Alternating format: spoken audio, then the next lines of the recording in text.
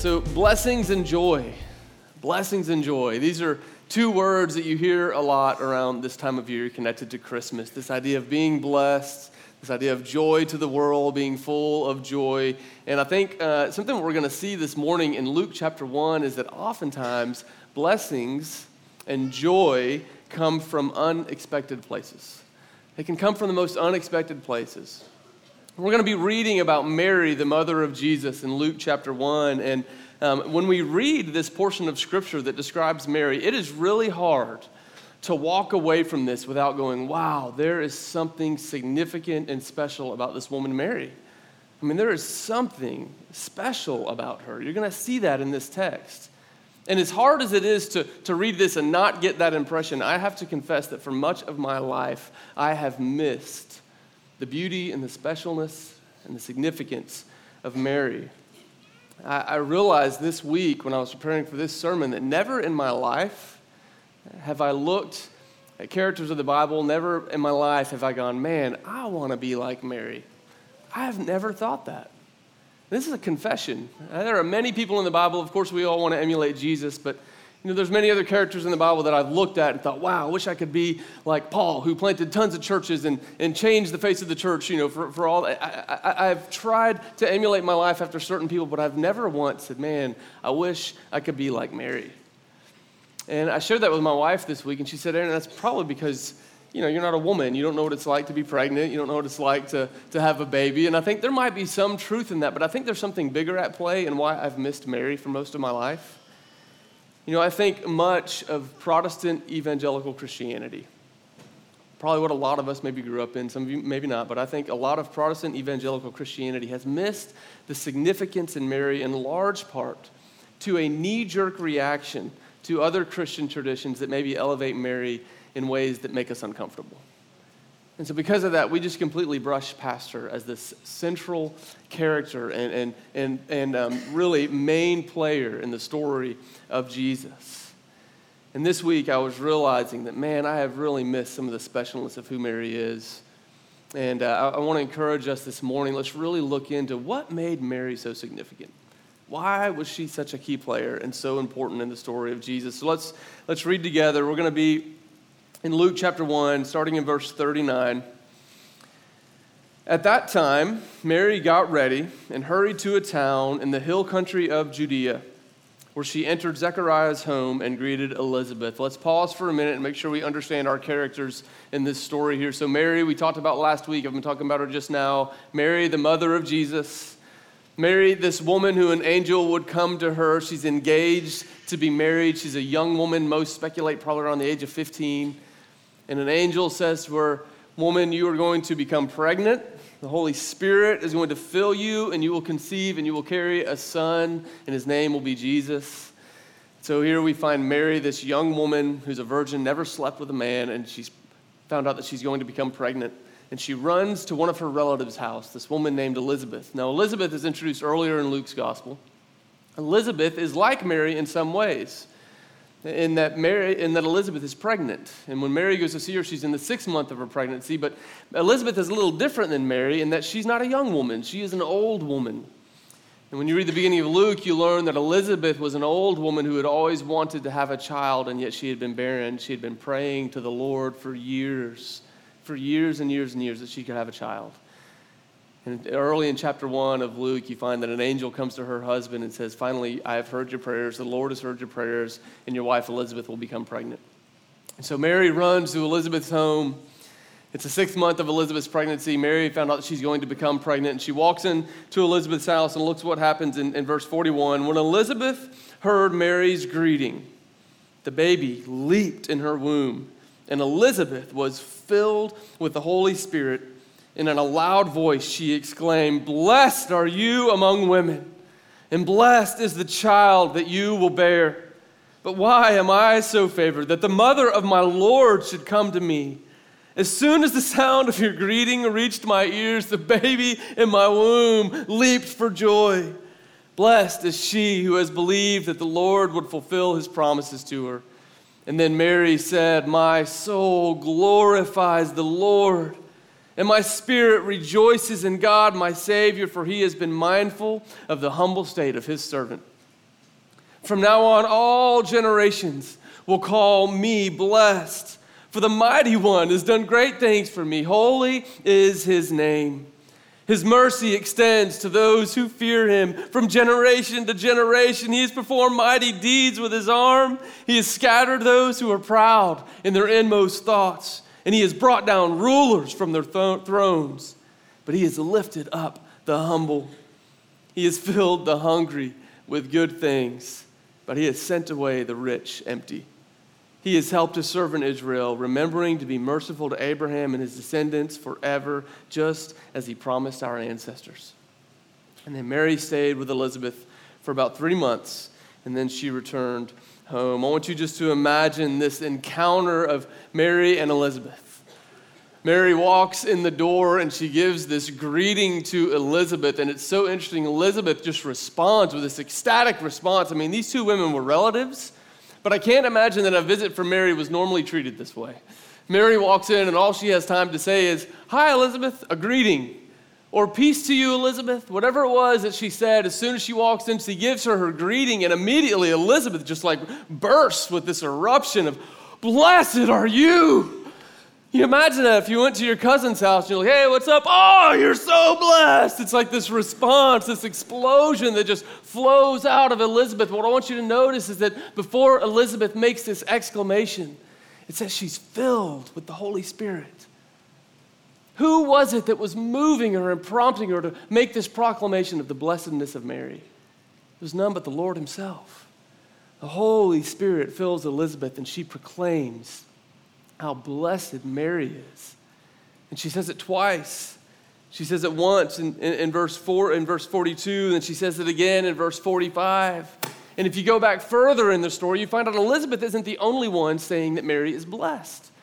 When the angel shows up to Elizabeth, back in verse 28, she says, "Greetings, you who are highly favored by God." What a greeting from an angel. Mary, highly favored. What a blessed woman. The angel says it again in verse 30. He says, "Don't be afraid, Mary, you are blessed by God." We have Elizabeth announcing, inspired by the Holy Spirit to proclaim the blessedness of Mary. We have an angel showing up saying, "Mary, you are favored." And then we have the words that come out of Mary's mouth herself. We see this in verse 48. Mary says, "From now on, all generations will call me blessed." I mean, that is a wild statement. Can you imagine? She erupts in song, and part of the song is that from now on, all generations will look at me and call me blessed. When I read that this week, I couldn't help but thinking of some of these other major biblical heroes that we read about. People like Abraham, who when God comes to him and makes a promise and he says, "Hey, Abraham, all generations, the whole world is going to be blessed because of this promise you and I have." I thought about David, who was promised that the rule of his throne would never end, that his kingdom would eventually give birth to a king through whom all generations would be blessed. And so we see Mary being placed on this same kind of level as giants like Abraham and David, these heroes of the faith. And yet most of my life I've just read right past Mary. Wow, blessed by all generations. You cannot read this story and walk away going, "Oh yeah, Mary's all right." No, Mary, blessed by God Almighty. So what was it about Mary? What was it about the mother of Jesus that made her so special and so blessed and so significant? And you know, the obvious answer was, Aaron, that's kind of a dumb question. I mean, she gave birth to Jesus. That makes her pretty special. Like, she carried Jesus in her womb for 9 months. But I want you to notice all these announcements of her blessedness come before she's had Jesus. The angel's greeting comes before she's even conceived Jesus. So what was it about Mary? And I love that we get an answer to this question from Jesus himself. So in Luke chapter 11, you have this interesting story where Jesus is speaking to a large crowd. In the middle of his talk, in the middle of this speech that he's giving to a large crowd, this woman cries out in verse 27 of Luke 11, as Jesus was saying these things, a woman in the crowd called out, "Blessed is the mother who gave you birth and nursed you."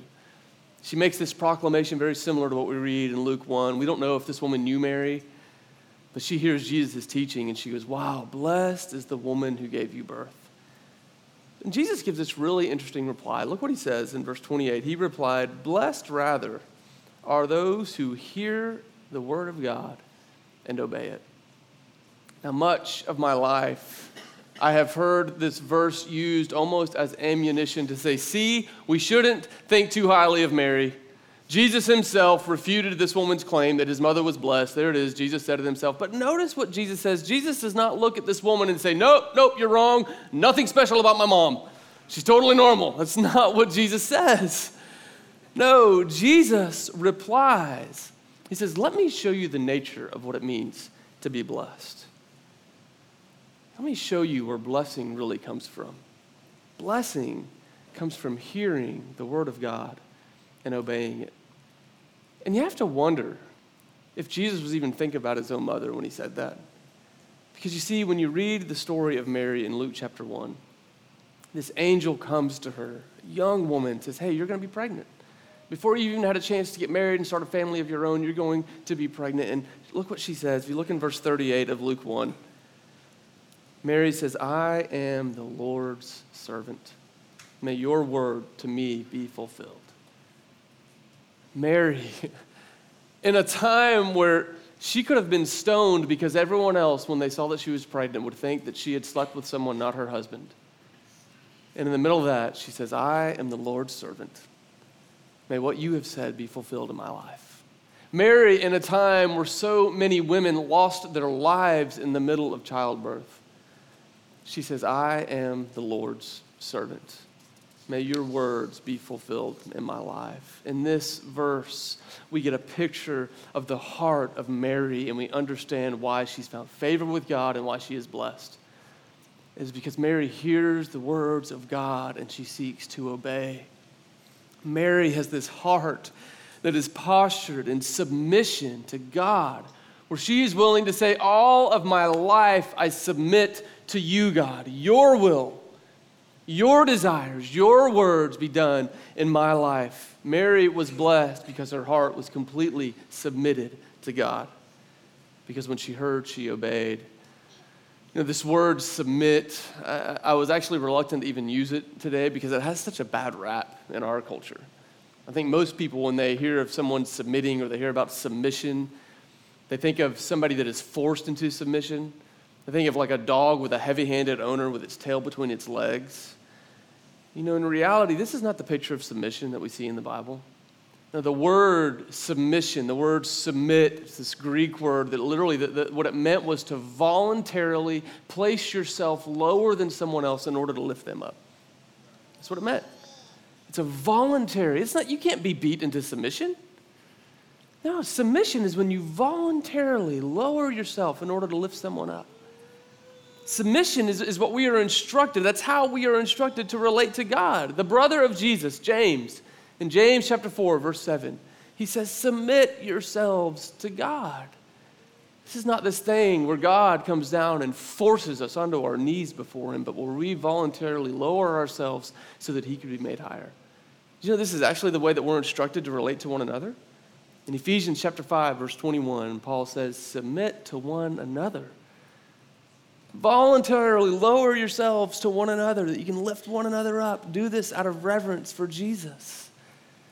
Mary was blessed because Mary knew what it looked like to voluntarily lower herself before the Lord, to hear his word, and to step fully into obedience so that God could be lifted high.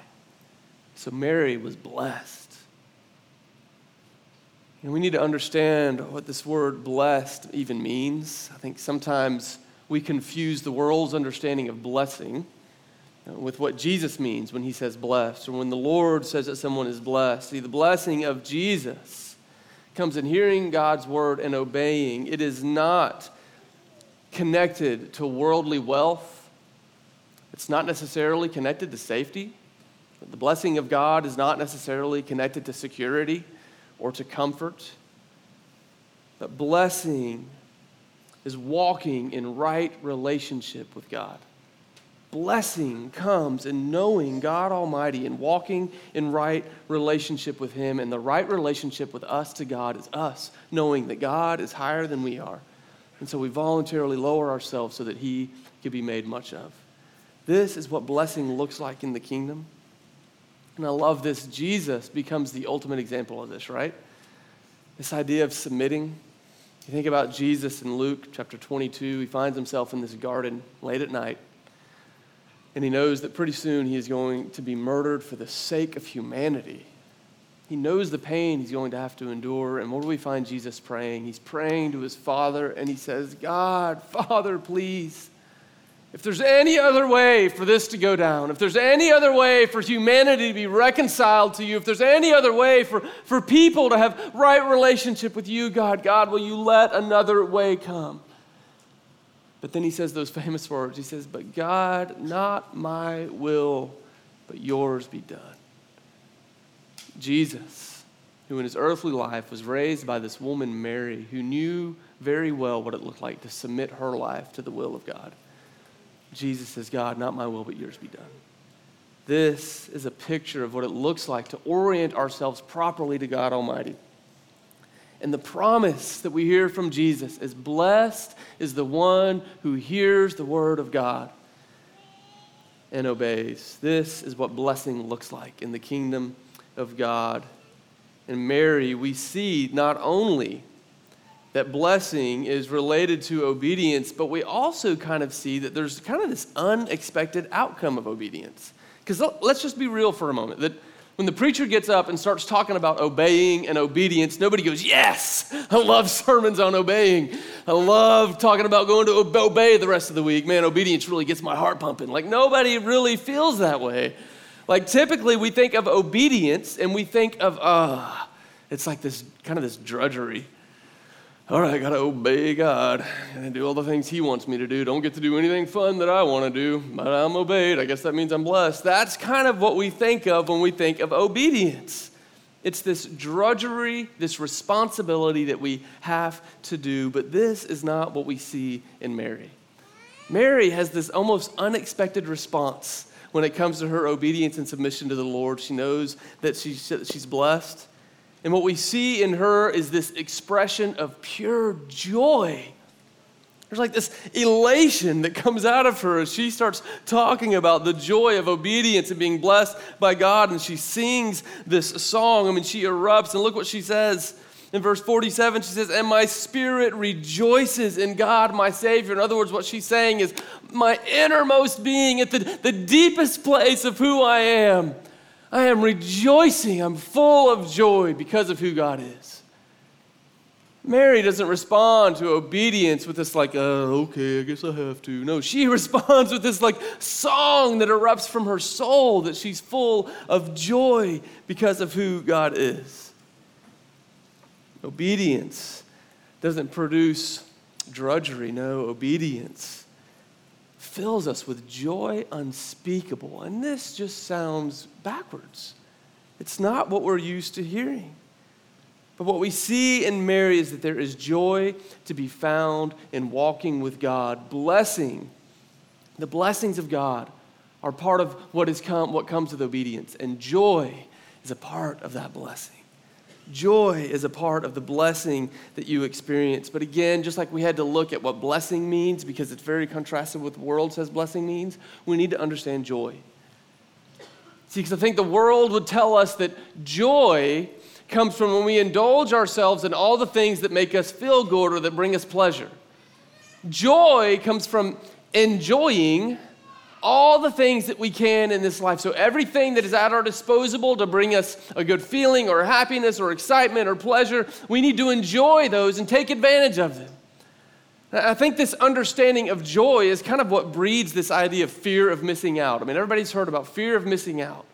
I think fear of missing out is bred because we think that joy is connected to us enjoying the things that this world has to offer. This is not what the Bible speaks of when it talks about joy. It is not about pursuing all the things that we can in this world. No, Mary shows us that in God's kingdom, joy is very different than that. When Mary sings this song, she gives us this picture that in God's kingdom, it's actually kind of upside down. That God's kingdom and understanding of what brings joy is upside down from the world. I mean, just listen to what she says. Look at verse 50.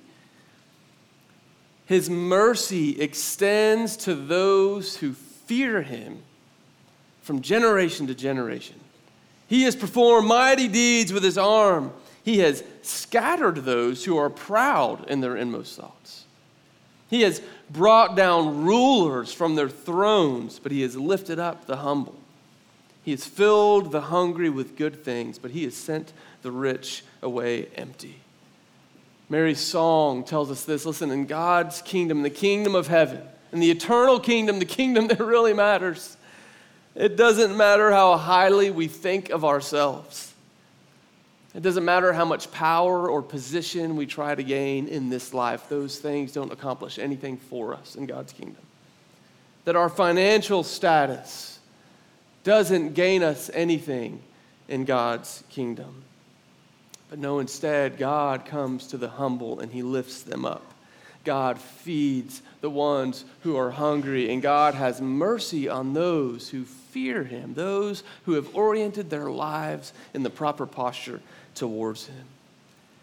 Joy in God's kingdom is not about what we accomplish, what we experience, what we can gain, what we can do for ourselves. No, joy in God's kingdom is connected directly to our obedience and our willingness to hear God's words and to step into full obedience to them. And I think this is one of the reasons why I've missed Mary for most of my life. I can't tell you how many times I have talked with people or preached a sermon where I say, hey, God is near to the lowly. God is near to the lowly. God lifts up the humble. God is close to the humble. But most of my life, I have looked at people who accomplish, and they're the ones that I want to model myself after. I look at people who have done great feats, and I say, that's the guy I want to be like. I want to be like Paul because he planted churches all over Asia and Europe. Man, that guy is serious. Look at that guy. Oh, Peter, one of the great apostles. I mean, he stood up to the religious elite and he helped plant the original church in Jerusalem. I want to be like that guy because he accomplished. And then I read the story of Mary and I go, well, Mary got pregnant and had a baby. And I make light of the radical obedience that Mary showed. That she said, Lord, if that's your will, that's what I want. Lord, if that's your will, that is what I want. You know, I'm not sure that I've fully believed and embraced this idea that God is near to the humble. You know, there are some of you in this room and you go, God could never use me. I don't have any special gifts or special talents. I don't have any big skills. I can't sit up and preach to people. I don't even know how to talk about Jesus with my friends. God could never use me. And I tell you, look at Mary. She's a woman that she just heard God's plan for her. She was not significant in her society. Nobody looked at a 15-year-old young woman and said, that woman's really going places in first century Palestine.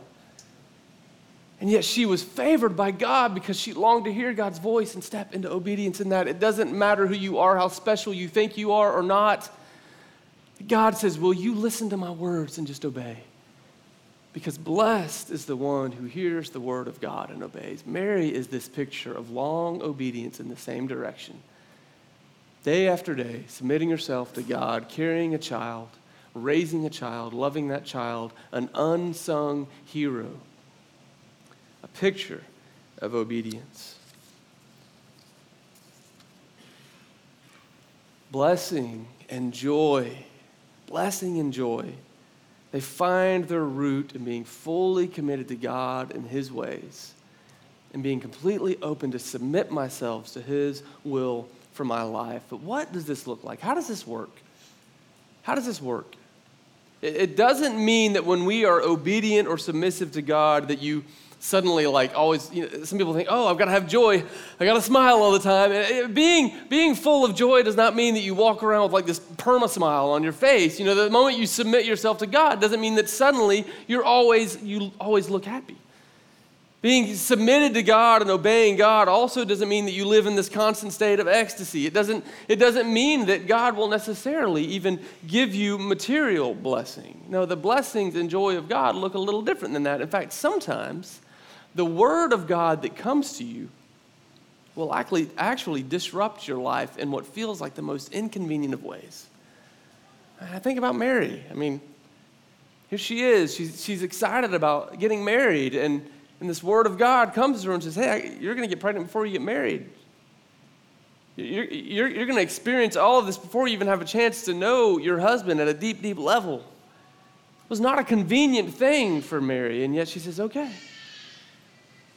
What does this look like for us? That when God's word comes to us, sometimes it's going to come in inconvenient ways. I think for some of us, the word of God will come to you, and God will say, hey, you really need to just confess that sin. You need to confess that thing that you've been hiding in the dark, the thing that you've been afraid to let anyone see. You need to bring it into the light. And you're going to go, oh, that's going to be so uncomfortable. Man, what are they going to think? What is my spouse going to think? What's my roommate going to think? My friend? What are my mom and dad going to think? God, I know you tell me to confess sins, but I don't. Really? And he says, blessings and joy, if you will walk in obedience in the ways of God, will you confess it? For some of us, this idea of listening to the word of God and obeying it, sometimes it's going to mean taking a lower paid position than what you really wanted. I've had friends who have been in a business where they've made a lot of money, and then they become aware of some of the practices of their business, and they realize that they're unethical, they're dishonest, and they have this decision to make. What, do I say anything? Do I stand up to that? I have one friend in particular, man, he had to leave the job that he was at. He had to walk away from it. He was making good money because he could not sit well at peace with the practices of those he was working for. For much of my life, this has been the experience when I was, 18, 19, 20, even 21. I never imagined that I was going to be a pastor. I always wanted to be something that made a little more money. I always wanted to be materially successful. I wanted to have a lot of the comforts of this world, so I gave myself to that. It's what I studied in college. I had a couple of different majors where I thought I could make a good living off of it, and God just kept coming after me. Like he kept coming after me and kept coming after me in different ways. And I knew that he was saying, no, Aaron, I have something different for your life. When I was 21 years old, I finally said, okay, God, I will submit my life entirely. What do you want me to do? And I have not been perfect since that point, but God has led me on a journey that because I was willing to say, okay, God, I'll go where you want me to go, it has meant there have been times in my marriage that my wife and I have known that our financial ability to survive is completely dependent on the faithfulness of God and the generosity of others. And man, it's been hard. But man, it has been marked by joy, I promise you. That even those times where we didn't have much materially, we knew that we were blessed by God because we were trying to walk in obedience to him. For some of you, the word of God will come to you and he will say, hey, it's time to be reconciled to that person that hurt you. It's time to forgive that person that you've been holding on to bitterness and a grudge with. And you go, oh, God, that's so inconvenient. And God says, hey, I forgave you so that you can know how to forgive. You see, the word of God will come to us, and sometimes it will disrupt our lives in the most inconvenient ways. And he says, listen, blessings and joy are yours if you will step into obedience. Ultimately, we see this in Jesus, right? I love what the writer of Hebrews says in Hebrews 12:2. He says that Jesus, for the joy that was set before him, he endured the cross. For the joy that was set before him, I promise you that the pain and the suffering that Jesus experienced did not feel like joy. But Jesus saw the joy that lay ahead of him, the joy of reuniting all of humanity with their Creator, the joy of being able to be close to all of God's people again because he would pay the price of sacrifice for their sins. And he said, okay, what I'm going through now is worth that eternal joy. When the word of God comes to you and it feels inconvenient, God is not saying, hey, give up your happiness and your comfort right now for misery. No, he's saying, listen, be willing to pass on this temporary comfort, this temporary pleasure for an eternal joy that will far outweigh any suffering you could possibly experience as a result of walking in obedience to God. Jesus, for the joy set before him, endured the suffering of the cross. And he looks at us as people and he says, will you listen for the word of God in your life? Will you obey? Will you, for the joy that is set out for you in eternity, be willing to step into obedience right now and right here? In a minute, we're going to go take communion. We're going to continue worshiping. And here's what I know. I know that there are some of us in this room that are longing for blessings and longing for joy. I know that because I'm longing for it. Like I long for joy in my life. I long for blessing in my life. And here's the thing. You can find it. You can have it. The blessings of God are yours in Jesus Christ. The joy of the Lord is yours in Jesus Christ. And I believe that God speaks to all of us.